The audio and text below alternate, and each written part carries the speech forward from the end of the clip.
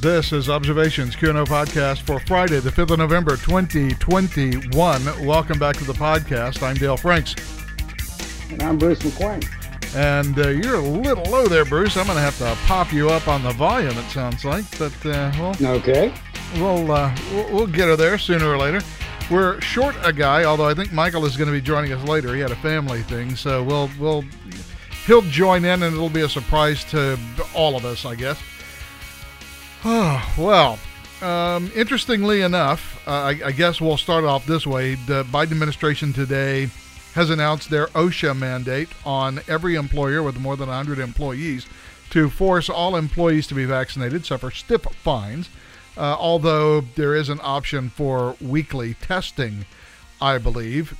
And we currently have 26 states who are, 12 actually, I believe, have already walked into federal court as of this morning. The other ones are expected to join in. So we're now, I believe, in the 6th and 8th Circuit. We now have active lawsuits against this running. Interestingly enough, a Democratic governor came out today. Fear being a wonderful motivator, I suspect. But a Democratic governor came out today and said, yeah, this vaccine mandate thing is not going to fly. Yeah.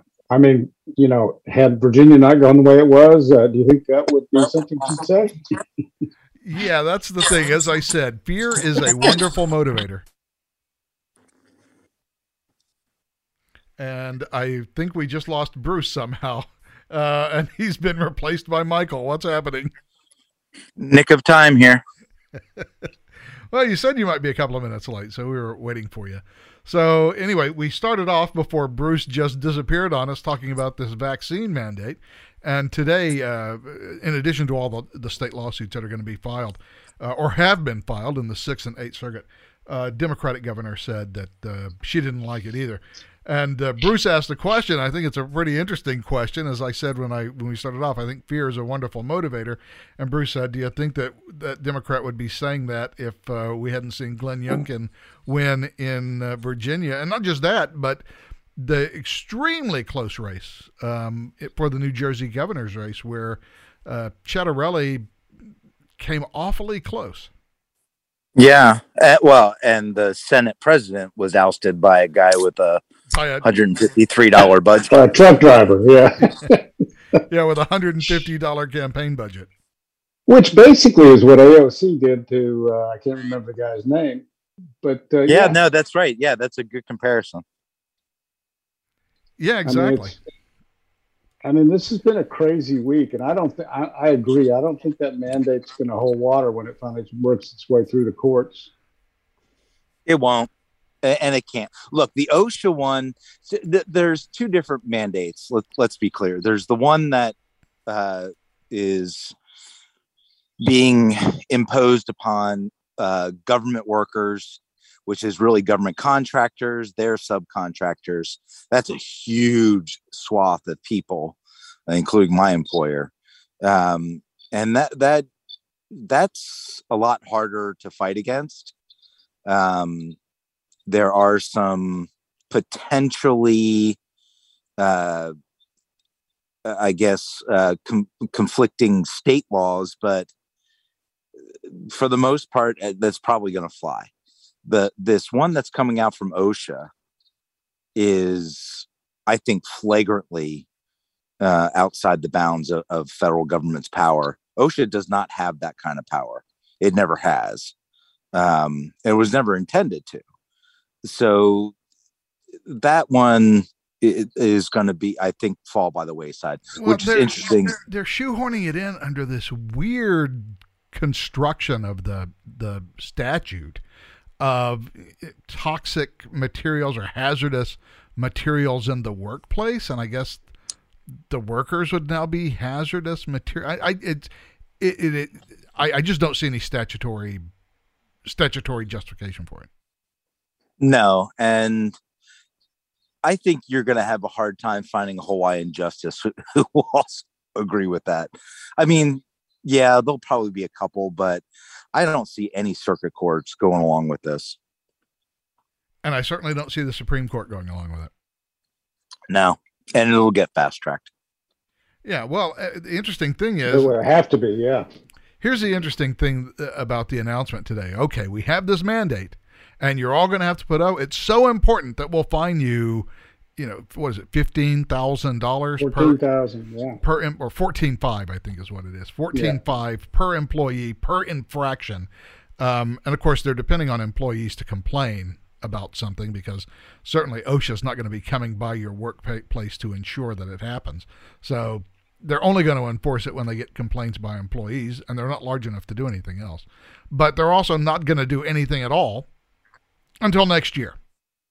That's right. It doesn't even kick in until January 4th or something. Yeah. So, it's super important, and it requires federal government action at the appropriate juncture. And remember, this is a temporary, even though there's no actual time limit put on it, emergency that's being delayed rule. So what part is temporary and where's the emergency? Well, it's an emergency, but they're not fanatics about it. I guess. So we'll wait for 60 days. Well, look, here's the other thing. I mean,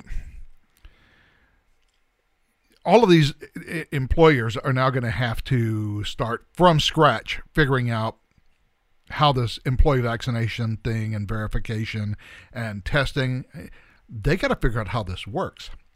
Now, I'm sure that they've been trying to figure this out for a couple of weeks now since the announcement, but now they have a date certain where they have to have something in place, and it's not something that you can just slap together over a weekend. No, and look, I mean, most of these places, I know my company has been working on this since like August, September, at least having a plan. How do we implement this? How do we handle it? And for most places, it's not going to be that hard because you've already got a lot of state laws and whatever that are going to kick in. But you find the recalcitrant ones and you're in a sensitive industry. Well, I mean, we're already seeing that with like the intelligence agencies. Well, hell, with truckers, with frontline workers like police and fire departments and nurses. I mean, this causes a shit ton of problems. Well, the interesting thing is, to me, just you mentioned truckers. Okay, if we're already having supply chain problems, how are we going to fix that by taking about 30 to 40% of all truckers who just are going to lose their jobs? Because they ain't going to get Well, it's easy. Look, this is how you do it. It's just like you solve inflation. You spend more money. Yeah, and then ignore it. Yeah, I mean, that's clearly what's good. The solution. That's the only solution that's been offered. I mean, apart from it being just a complete overreach of federal authority, it's just an extraordinarily bad idea. Well, good Lord, all the stuff we've been seeing coming out of there has been bad ideas. Yeah, this is right up there with them, and it is absolutely typical of this administration. I was looking at something today. You guys were talking truckers, which kind of reminded me. I was looking at this today, the supply chain problems, especially out in Los Angeles, Long Beach. And, they were going to do something about it. It was brought to their attention around September. And, September 23rd, there were 50 ships waiting outside of Los Angeles and Long Beach. Today is November 4th. Now there are 72. That's how well they've done in straightening this thing out. In September 23rd, they were waiting 10 plus days for a berth. On November 4th, they're waiting 13 to 22 days. So this crew doesn't have a clue on how to do anything right. They have to give up power to do some of this stuff, and they're in the middle of trying to accumulate power. It's a problem I just don't understand. I don't understand how they're still. I don't understand how they're still there, other than the fact that you have a Democratic Congress and they want to impeach this dude. Well, I found something funny this week is as the birth times here in LA and Long Beach have increased. And as you mentioned, they're at 13 to 22 days. Greg Abbott just came out publicly and said, well, look, if it's going to take 13 to 22 days just to get a berth in Long Beach, just flit on down through the Panama Canal. You can be at Texas in 14 and we'll get your shit unloaded immediately. Yeah, they could be on their way back home by the time they get a berth in Long Beach. Well, Santos did the same thing. Yeah, DeSantis has been saying that for a month. Come on down. Well, but that only solves part of the problem. I mean, you can get them off the ships, but you have nothing to put back on to those ships. They need to take back if not full crates, empty crates. And there's no place to put them all. Well, and there's no trucks or trains to like take them anywhere. In California, that's true. It's not true elsewhere. And yeah, you're right. One of their big problems right now is rail. They're having a problem. They're just totally overwhelmed on rail, and they can't get stuff out of there. They still haven't they still haven't straightened out the truck means. So yeah, they talk about, well, you don't see much activity on Long Beach or LA. Well, that's because they're full. They don't have any place to put stuff. And that's why it's taking so long to bring these ships in. And they can't truck it out. Some of that. Yeah. If they can't take it out by rail, they can't take it out by truck, or they can't store it and warehouse it somewhere, it sits on the dock. Well, I guarantee you that in Texas and Florida, they're not going to require unionized truckers to come and unload. They'll let owner-operators come in. Owner-operators will be welcome in both of those places. Yeah. But you still have the Jones Act, and you have a couple other federal acts that, they compound the problem. And you know damn well, since both of these are red states and both of these are governors who have actively stood up against the Biden administration, they're not going to cut them any slack whatsoever in waiving anything if they do show up there. That's okay. Truck them out of the port in Houston, take them up to Dallas, and put them on unionized trucks in Dallas. Yeah. Or in Shreveport, or in Atlanta, or in Charlotte. Well, no, you can't leave Texas. Now, remember, interstate commerce, so you can't leave Texas. So you can. But you mean out of Houston? Yeah, you can shuttle them from Houston to Dallas. You can't shuttle them from Houston to Shreveport. Right. But no one, that won't ever get waived. So it'll be something that they'd have to figure out, as you point out there. They get, like you said, Houston to Dallas, but no slack, no change. He's not. One of the things I realized this week, we hear him talking about coastal elites. That's basically the party. The Democratic Party used to be the party of the working man. There's no question about that. But now it is clear that it's a party of elites, and it also is a party of it's still a party of unions, but only union leadership. I think unions are as out of touch with their workers as are the Democratic politicians with their constituents, and so they're struggling to establish a base because they've lost what they've had for years and years and years, and it doesn't. If you look at Virginia and you look at the polling, it doesn't look like it's coming back. No, actually, and I would say, Bruce, that's not even an exclusive Democrat problem. That's just an insider beltway problem. Yeah. The Republicans are just as much a party of the elites as the Democrats. I agree. And what they are concerned about is the donor class, and that's what union leaders are. They're a donor class, right? They have the control of the money, right? And so that's what they're most concerned about. That's correct. Because it now takes $1 billion to win the presidency. Yeah, and also that's why Terry McAuliffe had Randy Weingarten at his last big rally on stage. Talk about tone deaf. You couldn't telegraph "I'm in her pocket" more clearly. That was somebody ought to write a book about the political mistakes that man made in his campaign. They were classic. He ran. They were cascading. They were cascading too. It was amazing how badly he did this stuff. I mean, to the point that they basically hired the Lincoln Project to go out and run dirty tricks for him. Yeah, and show up with tiki torches. Oh my and a God. black guy. Yeah, and with a guy. black That guy. works. Yeah, with the black guy there with the white supremacists. Okay. Sure, this doesn't look suspicious at all. Oh, jeez.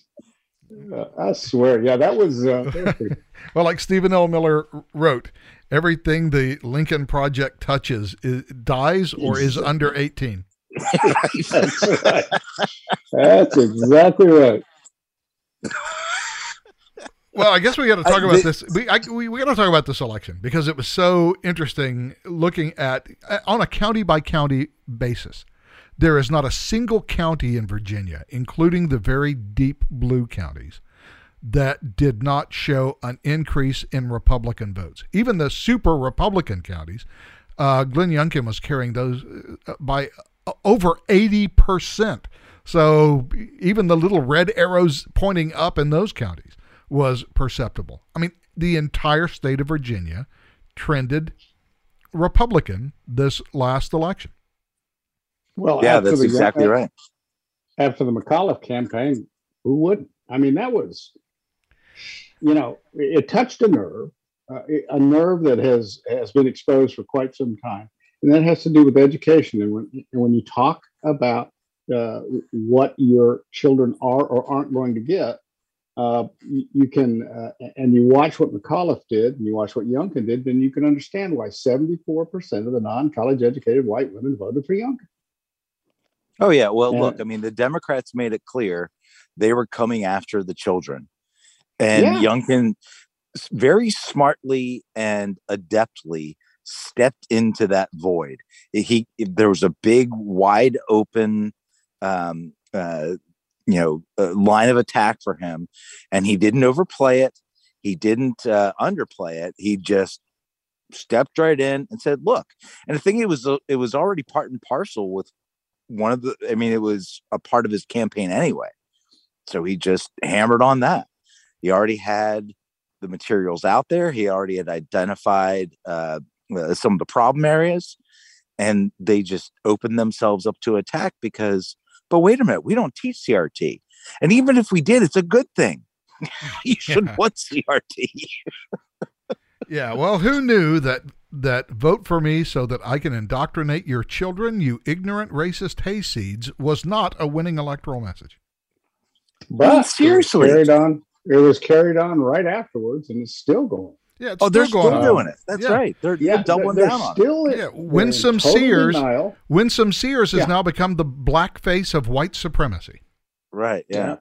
Saw a black mouth moving, but that was white supremacy coming out of it. Oh, that's my God. Amazing. What an amazing statement. Yeah, and Winsome Sears is not putting up with that shit at all. No. I know. Yeah, I know. That's nice to see. She is not a lady who is shy about her opinions. But then again, she was a Marine. Yeah. She's pretty badass. I mean, Marine or not Marine, she's just pretty badass. It doesn't surprise me she's a Marine. She's I don't know if you've heard any of her speeches, but I mean, she's obviously quite erudite. And just she's got such a clear vision of what's reality and what isn't. And she is not suffering any fools. No, and she's sharp as a tack, and she knows exactly how to hit back. And she does it in such a very smooth, controlled, and yet humorous way. I mean, she's not throwing bombs, but I mean, she's getting in her needles when she needs to. They're very precision strikes, I guess I should say. Yeah, I'm thinking she looks like a future governor. Wouldn't shock me if present trends continue, because it wasn't just Virginia.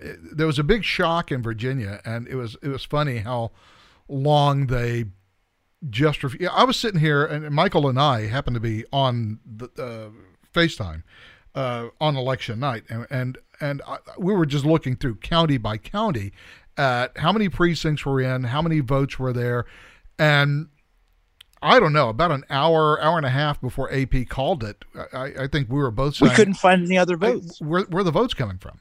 Fairfax is 99% in. Loudon is 99% in. Prince William is 99% in. Where is he getting 90,000 votes. They just don't exist. Yeah, and they were still slow on it. Yeah. Well, no, I mean, as slow as they were, calling it in Virginia and conceding and all that, they were very quick to give the Democrat in New Jersey the win. Even with I'm wondering where half that's a going to percent. go. Yeah, 0.5% difference. I mean, there's got to be. You would think there's a law that says, yeah, that close, you got to recount. Well, actually, there's not. Jersey does not have that rule where there's an automatic recount, but there is a process by where has an actual winner been declared by New Jersey itself?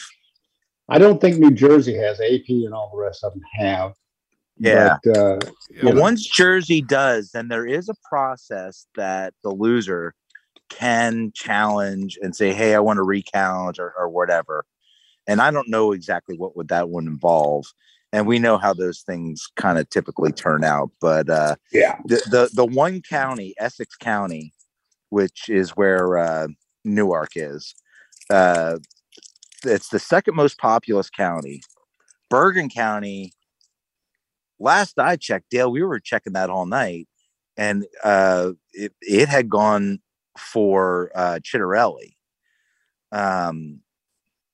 Essex took forever, and then they delayed the vote, and then they had the typical kind of shenanigans. Oh, here the typical shenanigans was here's 40,000 votes from Essex County. Yay! Right. Yeah.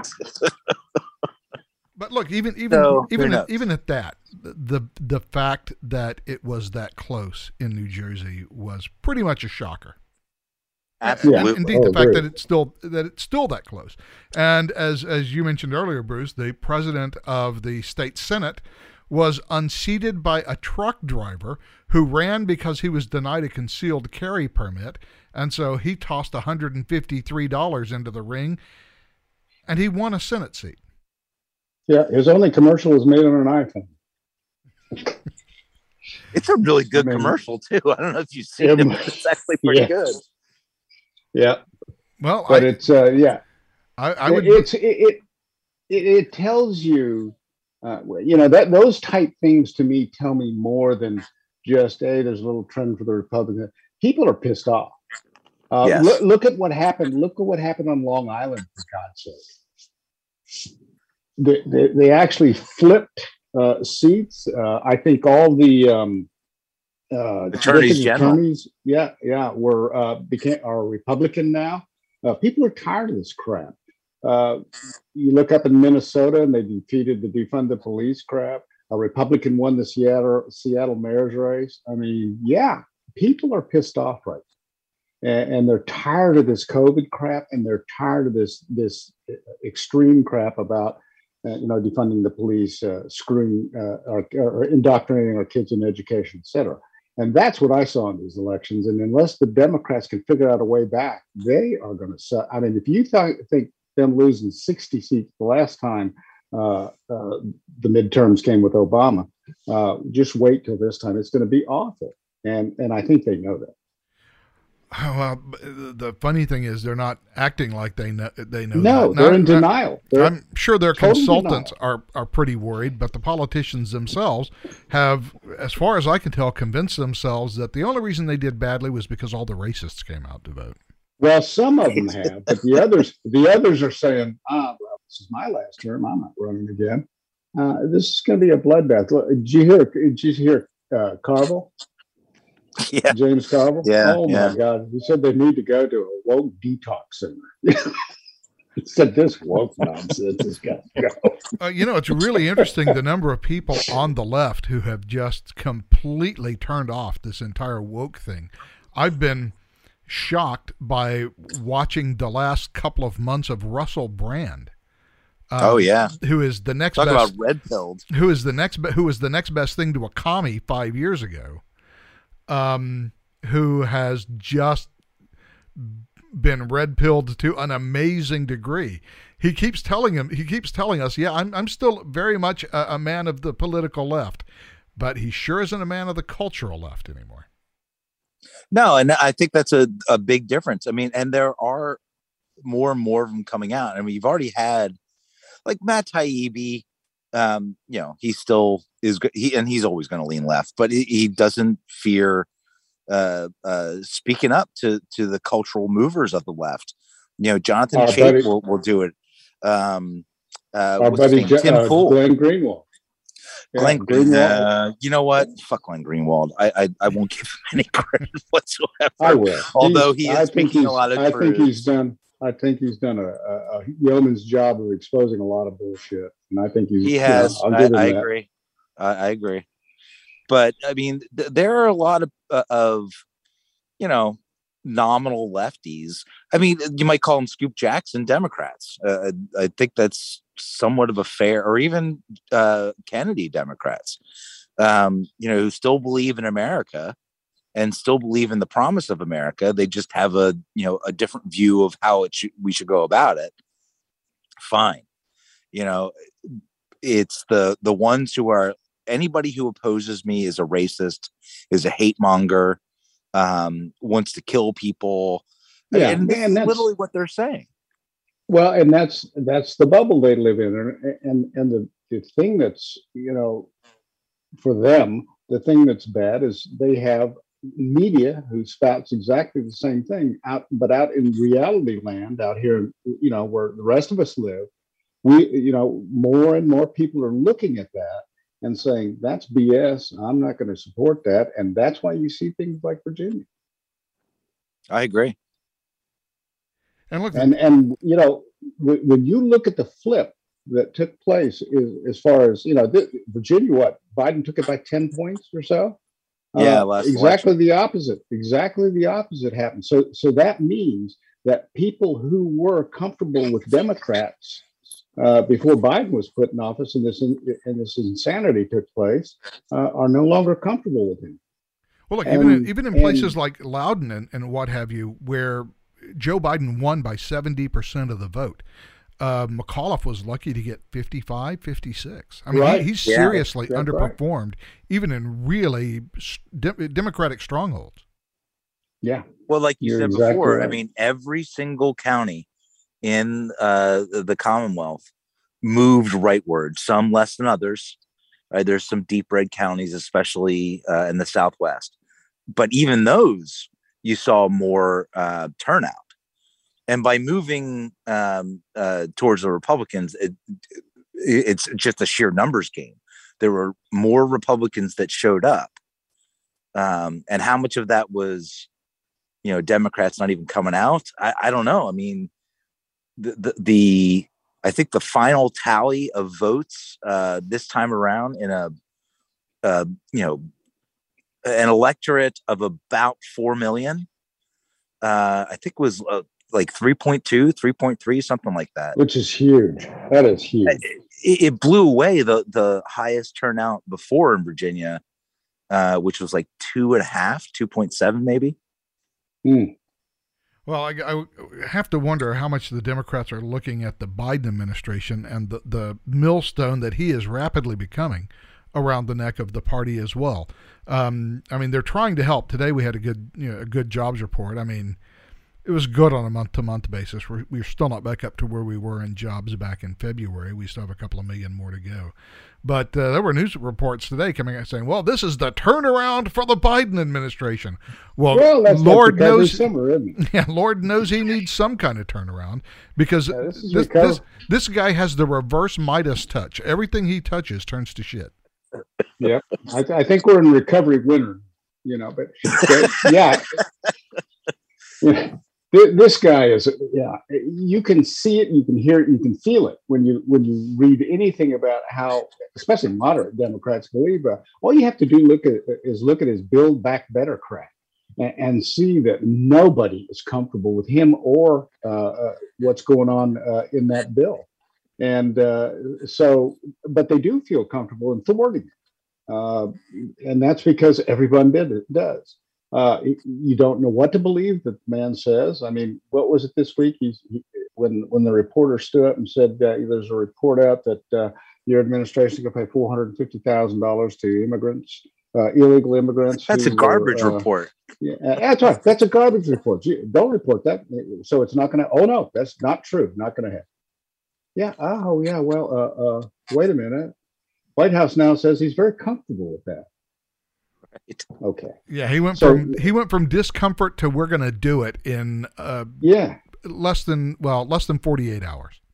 I was going to say less than a. It was less than a day. Yeah, they just got their stuff together, put them in the closet, and came out and announced that he was fine with it. Yeah, send him to Delaware for God's sake. Put him on the beach. Yeah, who's running the show over there? Because it is. Yeah, what the hell you think you're doing? It's increasingly looking like not Joe Biden. Yeah, quit going out there and making a fool of yourself, you big dummy. I mean, it's so yeah. I think we know that the right is completely done. Doesn't want anything to do with it. Wants him gone. And I think more and more the left is, and that includes some of the politicians.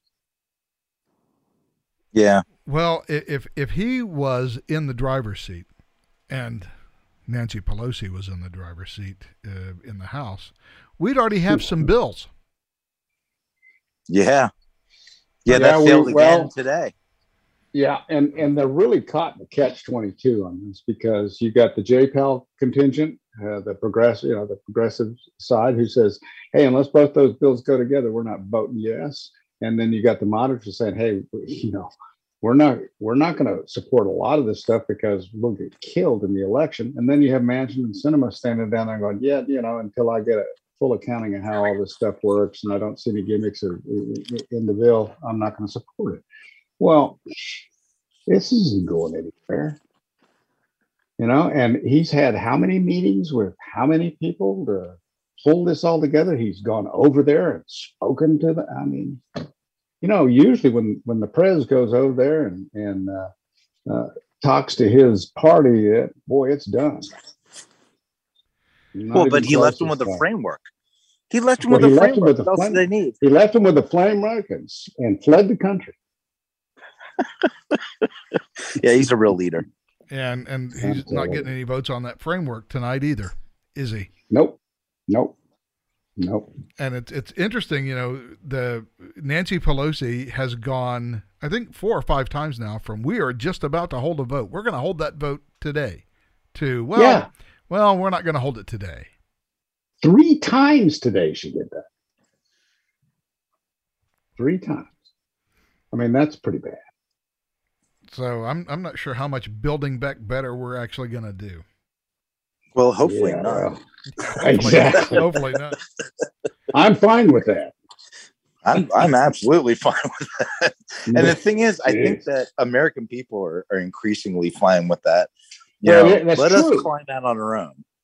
And by the way, Nancy Pelosi's problem is not just Sinema and Manchin. They're, after all, in the Senate, so they're not part of her calculation. Mm-hmm. Her problem is she has a razor-thin majority in the House, and she can't get the wings of her party to agree on a deal. That's correct. The J-PAL bunch, the progressives, and the moderates. There is no middle ground for those two. And that's her problem. The moderates are not going to support what J-PAL and them want, the progressives want, and vice versa. So that's where she is, and she can't convince one. They're both standing strong. I mean, the only tactic that she has at this point, since she can't get an agreement from her own caucus, is just to put a more moderate version of it forward, and then send the progressives home to defend not voting for it, and hope that she gets some Republican votes, because she might very well do so. To get a more moderate bill passed. Yeah, but she tried to do that. That was literally why she decided to hold the vote on the Build Back Better bill, which is the goodies bill, and to push the 1.75 trillion, the thing that was already bipartisanly passed in the Senate. She tried to get that at least on the table so they had something. But here's the problem: is that that 1.75 trillion bill is not actually much infrastructure. I think something like 900 billion of it is at most, and that's like a best guesstimate of actual infrastructure, and the rest of it is goodies. And they kept throwing things in there, like they were adding in a salt, an increase of the salt deduction from, I think it's like 10,000 now to 80,000, as well don't they have to repeal or don't they have to reestablish the salt deduction? Well, that's what it would do. That's what they threw in there. And then they're going to increase that, which is a big tax break for the rich, the wealthy, who they tend to want to tax. That's exactly right. And the carried interest deduction, which really only affects like hedge fund managers, like people like that was going to get thrown in there as well. So yeah, I mean, this was a big, sop to the blue state donor class and base, the rich people base. So, I mean, it doesn't do anything for anybody else.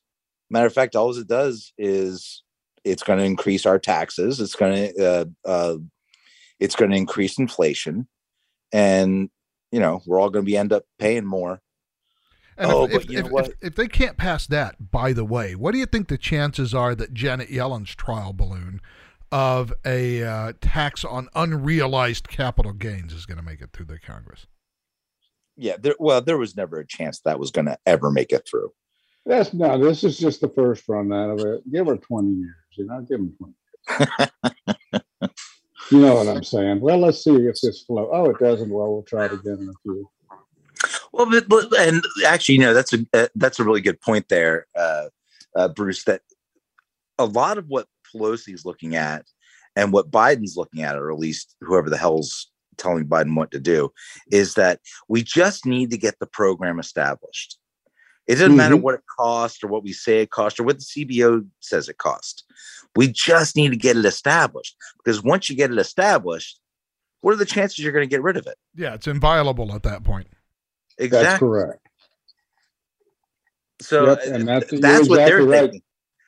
And that's why they can't convince the progressive caucus of this. Well, and that's the whole point here. What they've done is they've compressed times. They've shortened times. They played every budgetary trick they can think of. That's right. And so that's what Manchin's talking about when he says, I don't want to see, I don't want to see something that's clean with none of these budgetary tricks. Well, this thing's loaded with them, and it's going to be loaded with them. That's the only way they can satisfy the progressives. Maybe. But what the progressives want is they want that money now, and they want it committed, and they don't want, anyone to be able to take it back. Right. And that's why they're standing where they are, right?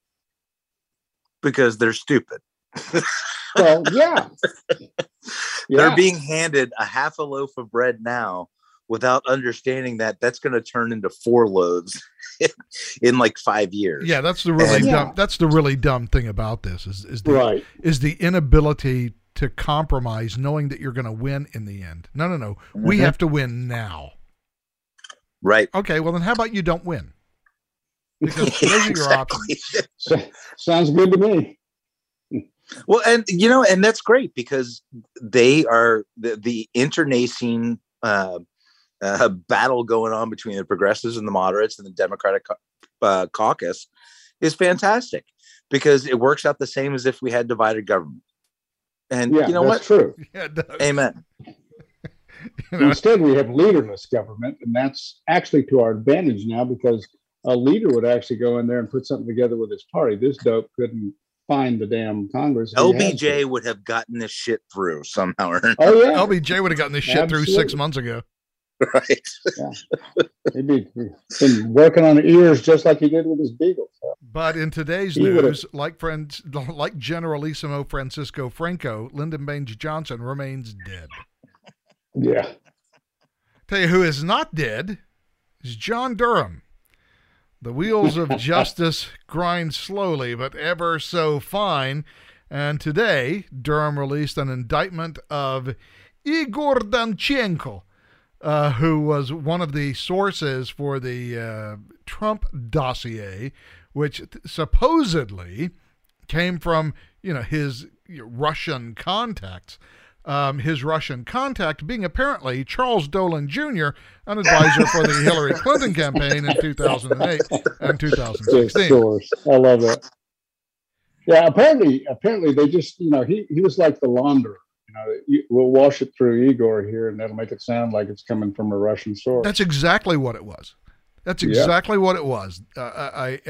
Basically, a Hillary Clinton PR surrogate passes the information to Danchenko, who then told the FBI, "No, I have no. Dolan gave me no information. All my information come from the Rodina, the motherland." No, it didn't. But that's what he tells Steele. Steele tells the FBI, being the credulous fools that they are, about which more in due course, just went ahead and ran with it. And by the way, at some point, they knew where this came from. They knew this was a Hillary campaign op that was filtered through Danchenko and then to Steele and then to the FBI. And their entire investigation of Carter Page was based on a lie that was created in whole cloth and perpetuated by the Hillary Clinton campaign. And they knew this before the election, too. They knew it in 2017. Well, they absolutely knew in 2017, but they knew in 2016, as early as August, but certainly no later than October.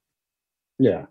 Yes. Oh, and by the way, Dolan's lawyer declined to comment any further on this investigation, by the way, when asked. My point about 2017 is all the theater that took place in 2017 and then finally the appointment of the special counsel, when none of it should have happened. Right. Well, that was all the cover up. Well, that's the point. The point is this now puts an exclamation point to it. So why isn't James Comey hanging out in jail right now? Because he wasn't at the Capitol on January 6th. Yes. That's amazing, isn't it?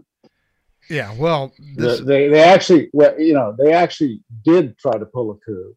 And these fools that wandered around the Capitol were just on a sightseeing tour. They're in max security jails, and Comey's giving freaking classes on ethics.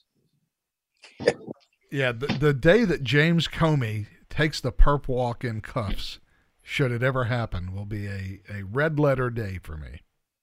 Yep, me too. What a it was the guy. Remember back in the day when I can't remember what that guy's name was. You guys might remember though, who had credible information that who was it? Who's the bald guy that was George Bush's brain? Oh shoot, you know who I'm talking about. The bald guy? George W. Bush. George W. Oh gosh, darn it! Now I can't remember his name, but I still see him in my mind on a TV screen with his little whiteboard. Yes, and he was going to get frog marched out of the White House. They've indicted him. I've got it on good information that spread around the internet like wildfire. I remember checking Memorandum and like, oh my God, what's going on here? Is another one of those Marshal of the Supreme Court stories. Right. Hey guys, speaking of the Build Back Better thing, it looks like House progressives and moderate House Dems have struck an 11th hour deal. And it will clear the way for votes on the spending packages. And here, the deal between, I'm reading this from Zero Hedge, the deal between Congressional Progressive Caucus, moderate Blue Dog Democrats, and Congressional Black Caucus would see the House finally pass $1.2 trillion bipartisan infrastructure package, along with a promise to vote in the future on Biden's $1.75 trillion social spending package, which the House moderates insisted that CBO weigh in on first. So they've got some kind of deal cooking right now. We'll see if it lasts till the morning. Yeah. Well, we'll see. And also, it's from Zero Hedge, so No. it may or may not be true. No. It was put out with Sarah Ferris put it out at 10 o'clock. Mod Prog statement imminent, but still some issues. The sequencing of vote tonight may see blue screen for a bit. Some CPCers want to vote on rule first rather than BIF leadership not changing plan. So yeah, it's in the air. It's there. Well, somebody wants it to be in the air. That's for sure. Yeah, we'll see if that deal holds together. There's a lot more on it too. Yeah. But okay. Speaking of the FBI, and I don't have any reason to doubt you. If it's just Zero Hedge reporting somebody with sources, then it's just as credible as anything else that you see in the newspaper, and you can assign whatever credibility to your newspaper that you want, I guess. A weird story that broke today. And I don't know if you've been following it, and I've heard rumblings about it, and I've kind of been on the periphery, and I looked into it a bit today because of what the FBI did. So, Ashley Biden apparently was in some sort of therapy, and she was writing down a diary of her thoughts and feelings about stuff. And this diary has been publicly released, and nobody's been able to confirm that it's her diary, because it has a couple of allegations that are at least moderately explosive, one of which is that she apparently took showers with Joe Biden when she was a little girl, and she has some statements in there about how she was inappropriately sexualized. No details, but still, pretty creepy stuff. And by the way, since Joe Biden is involved, believable, but we'll leave that aside for the moment. So anyway, nobody knows if this is true or not. This is just something that's been floating around there, and it's kind of icky. And by the way, you believe it because you have that montage of Joe Biden sniffing hair and touching little kids and all the other stuff that looks a little creepy. So you kind of believe it, but you don't know that it's true. Until today, when the Federal Bureau of Investigation raided Project Veritas to recover the diary. What? Yeah. Now, I wasn't aware that the FBI routinely investigated stolen diaries. And it was at a point where James O'Keefe came out today and said, look, we've had this diary for a couple of months. We had tipsters that gave it to us. We didn't say anything about it, and we didn't publish anything about it because we could not verify its authenticity. So we just let it go. We tried to get it back. We tried to give it to law enforcement and have law enforcement take it over. We didn't get any takers. And today, the FBI just showed up, raided our offices, and were searching for this diary. Well, if you were wondering if that diary was true or not, I guess we know now. That would definitely be and matter of fact, my first question is always my first question is, what's the federal interest here? What's the federal law? Like, what how is the federal government, the FBI, even involved in this? Other than the fact that Joe Biden is the president and Ashley Biden is his daughter, I'm not entirely sure. Okay. Yeah. Okay. Maybe I'm not asking the right question. That seems to be the only federal issue that I can come up with. With the FBI, as we found out, works out for President, Democratic presidents anyway. By the way, Fox and CNN are both reporting the same thing. Okay, well, let's see if this deal holds together and see if they can get enough votes to pass it. I'm assuming that Steny Hoyer can count votes, although he's up there talking about it now. Although we have made that mistake in the past, assuming that Steny Hoyer can count votes. So actually, Steny's pretty good about saying, "Yeah, I don't know." Yeah, but and that's the last thing I heard him say today was, is there going to be a vote? I think I don't know. It appears that they've worked a deal of some sort. We'll see how that works out, though. Or who feels betrayed, or who, whatever. Yeah, but anyway, back to this Ashley Biden thing. Project Veritas's story is that Ashley Biden had left it in a room, like a hotel room, and people who were in that room after her found it, and they were the ones who had control of it. And so, is that stolen? No. Is that even a crime? So why is the FBI involved in this? Oh, and because the FBI is involved in this, we can basically take as a given that this is the authentic diary from Ashley Biden. That certainly gives it some credence. I would think, yeah. But there's no crime. I can't think of a potential crime. There might be there certainly could be some sort of civil action, the rightful owner wants it back kind of thing. And maybe there's, if people were publishing it, there's a invasion of privacy action, but all these are like state level things. Well, they're not. Here's the they thing. Right, but Project Veritas did not publish the excerpts. They appeared on a different website. So it's also possible that whoever found it shared it with other people. Yeah, so I mean, it's already out there publicly. Whether Veritas did anything with it or not is now immaterial. But does this mean that Veritas managed to get the original from the tipsters, and what we're seeing are copies? And so did they release copies? I mean, because the whole thing has been, well, this is just fake, right? This is just clearly some sort of GOP plot to make Joe Biden look Russian disinformation. Yeah, it's just more Russian disinformation. I bet you Igor did it. And you know what? I'd have been willing to buy the Russian disinformation argument right up until the point that the FBI serves search warrants on Project Veritas. Well, that's the only thing that I can think of that would necessitate some sort of national security breach. Well, then the federal government would have to be involved. The other thing is, how many people had never heard of this little shit and thing before? And now it's blown up into a big news. Now it's a big news story and everybody wants to know. I mean, how the Streisand effect, right? Yeah.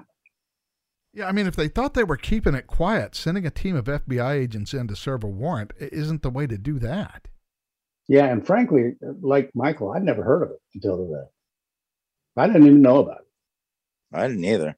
Yeah, well, it's been out for a couple of weeks, and people have been talking about it, and the line has been, we don't know that this is real. This all seems like some sort of GOP dirty trick against Joe Biden, and it seemed like that right up until about 10 o'clock this morning.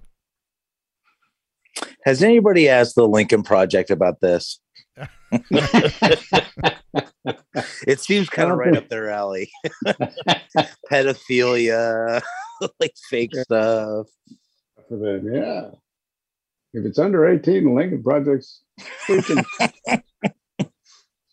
They're experts. They're the go-to people. That's right. The Lincoln Project. We care about your children. Never have more chilling words been spoken.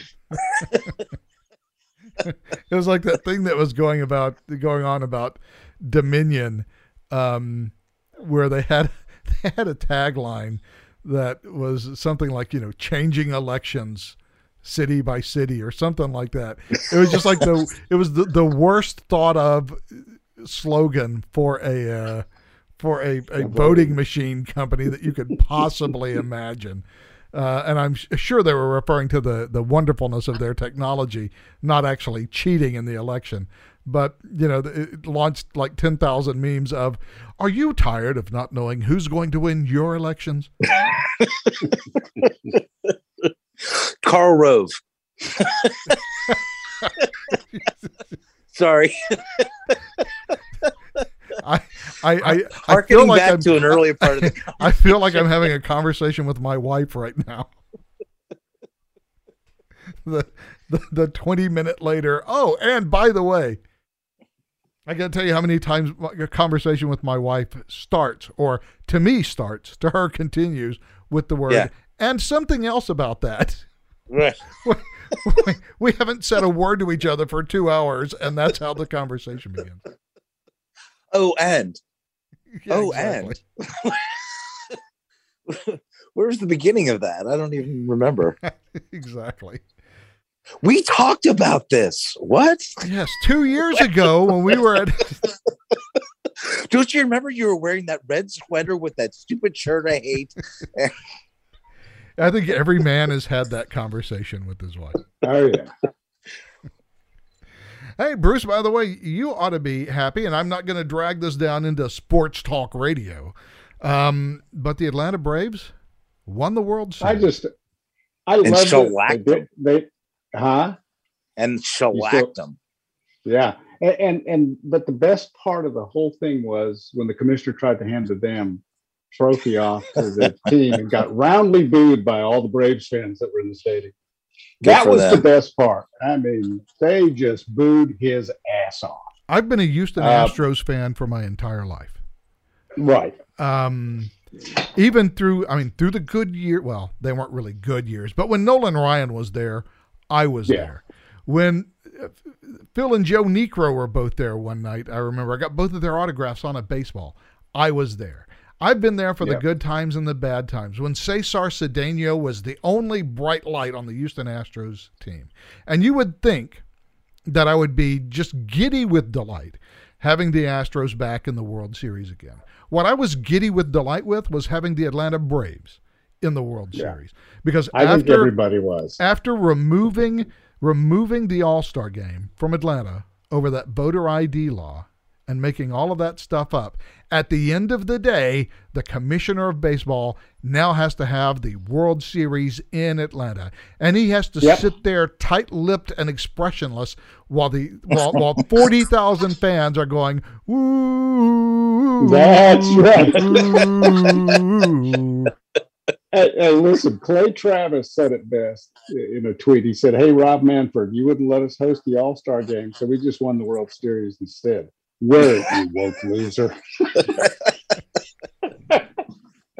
I mean, that was the best part of it. I mean, other than the fact that apparently Jose Solar damaged the International Space Station, it was a good series. Well, it was good from your point of view, and look, quite frankly, it was good from my point of view. I texted to you earlier this week, I'm going for the Braves all the way. I really wanted them to win because I just thought it was a way to extract a measure of justice from the obvious injustice that was done to Atlanta in the All-Star game in the middle of the season. Yeah, and it was a good story. They, the trade deadline comeback and all that good stuff. In fact, it was a good story all the way along. And as we all know, if we've been watching baseball for any time at all, it isn't the best team that wins the World Series. It's the hottest team, the one that's peaking at the right time, and that's what happened to the Braves. They were just hot as they could be, and did a great job of taking advantage of that. So, all in all, a wonderful World Series for a lot of reasons. And so I even ignored those stupid 1950s uniforms with those thick red and blue stripes around the collar. I got pictures of me in 1950s in that kind of a uniform. And why wouldn't you be? It's the same uniform. Exactly. But I wonder if at any point the wokeists, like this week, Microsoft started off one of their online conferences saying, "Hey, welcome to Microsoft Ignite 2021. Before we begin, we just want to acknowledge that the Microsoft campus now inhabits land that was formerly owned by the Snohomish," and went through this whole list of native tribes. We're awfully sorry that we're occupying your native lands. We're not going to give up the headquarters, you understand? I mean, that's not going to happen. But, we just want to acknowledge that we're living on your stolen land. This kind of wokey bullshit. And that's exactly what what MLB's deal with the All-Star game was. Wokey bullshit. Well, his excuse was he didn't want because of the controversial Georgia bill and Biden opening his fat trap and Stacey Abrams opening hers. He didn't want anybody boycotting baseball. Well, hell, nobody's going to boycott baseball if you just shut up and leave the game alone and don't play. Yeah, who do you think, don't play their game? The question I always have for these people is, who do you think your customers are? Exactly. Yes. Because exactly right. I don't know about anybody else, but I like one of my favorite things about sports is that it's an escape from all the other bullshit going on. You know, and it doesn't matter. I don't know what the politics are of any of my fellow fans. I don't know what they think about this or that or the other thing. All I know is they are rooting for the same team I am, and that is fun. Yeah, you're exactly right. I don't care what color they are. I don't care what age they are. Yeah, any of that stuff. You're a Braves fan. Good. I am too. All you have to say. We have a connection. All you have to say, and this goes far beyond baseball, and I'm actually getting to a question if I can ever actually get to it. But all you have to say is, look, we play baseball. We care about what goes on the field. Happens to be Atlanta's turn. All this political stuff, all the stuff going on in the background, it really doesn't have any effect on the fact that we just play baseball. And if you have an opinion about this particular law or whatever else it might be, the Texas abortion law, whatever the hell it might be, good for you. Glad you have that opinion. Glad we live in a free country where you can have that opinion. But this is not about politics. It's just about baseball. And we're going to play baseball. And I have to wonder if what we're seeing now in what we've seen in Virginia, and look, even in New Jersey, who would have thought that a state like New Jersey would have a gubernatorial race this close? In New York City, where Long Island, apparently the Republicans just swept everything from the city limits of New York City all the way out to Montauk. At what point do these executives, whether they're sports executives, Coca-Cola, whoever they may be, decide that maybe getting involved in all this political stuff is not the best option for us? Once they get outside the bubble and actually connect with their customers. And they don't do that. They sit up in their, the C-suites and the premier boxes, and they never know a damn thing about the customers who are sitting below them watching the game. No, well, that's exactly right. I mean, look, Trump was right about this. It still sort of boggles my mind that this elitist rich guy who, hobnobbed with all of these people, all of these super political and social elites for decades, he nailed it on the head. People don't want that shit. They don't want you involved in their lives. And he, in his crass, buffoonish way, nailed it on the head. He was like, no, just stay out of their lives. Just leave them alone. They don't need that stuff. And right on. And now you're starting to see bubbling to the surface some of these others that are now Youngkin. I'm not so sure he goes that far, but he certainly tapped into that vein. Obviously, DeSantis does. Abbott was already kind of that way. But here's something else, Michael, is those people that are starting to speak out and stand up are having success. Exactly, yeah. And that has a cascading effect. And so frankly, I think anybody who knows a bit about human nature realizes that. I'm not sure the Dems do. I don't know that the Dems understand that. I think some of them do, and I think they're afraid. And I think the term you're looking for is preference cascade. Yeah, everybody's exactly right. And James Carville sat right there and he said, these people are just doing stupid things, and this is not what the people want.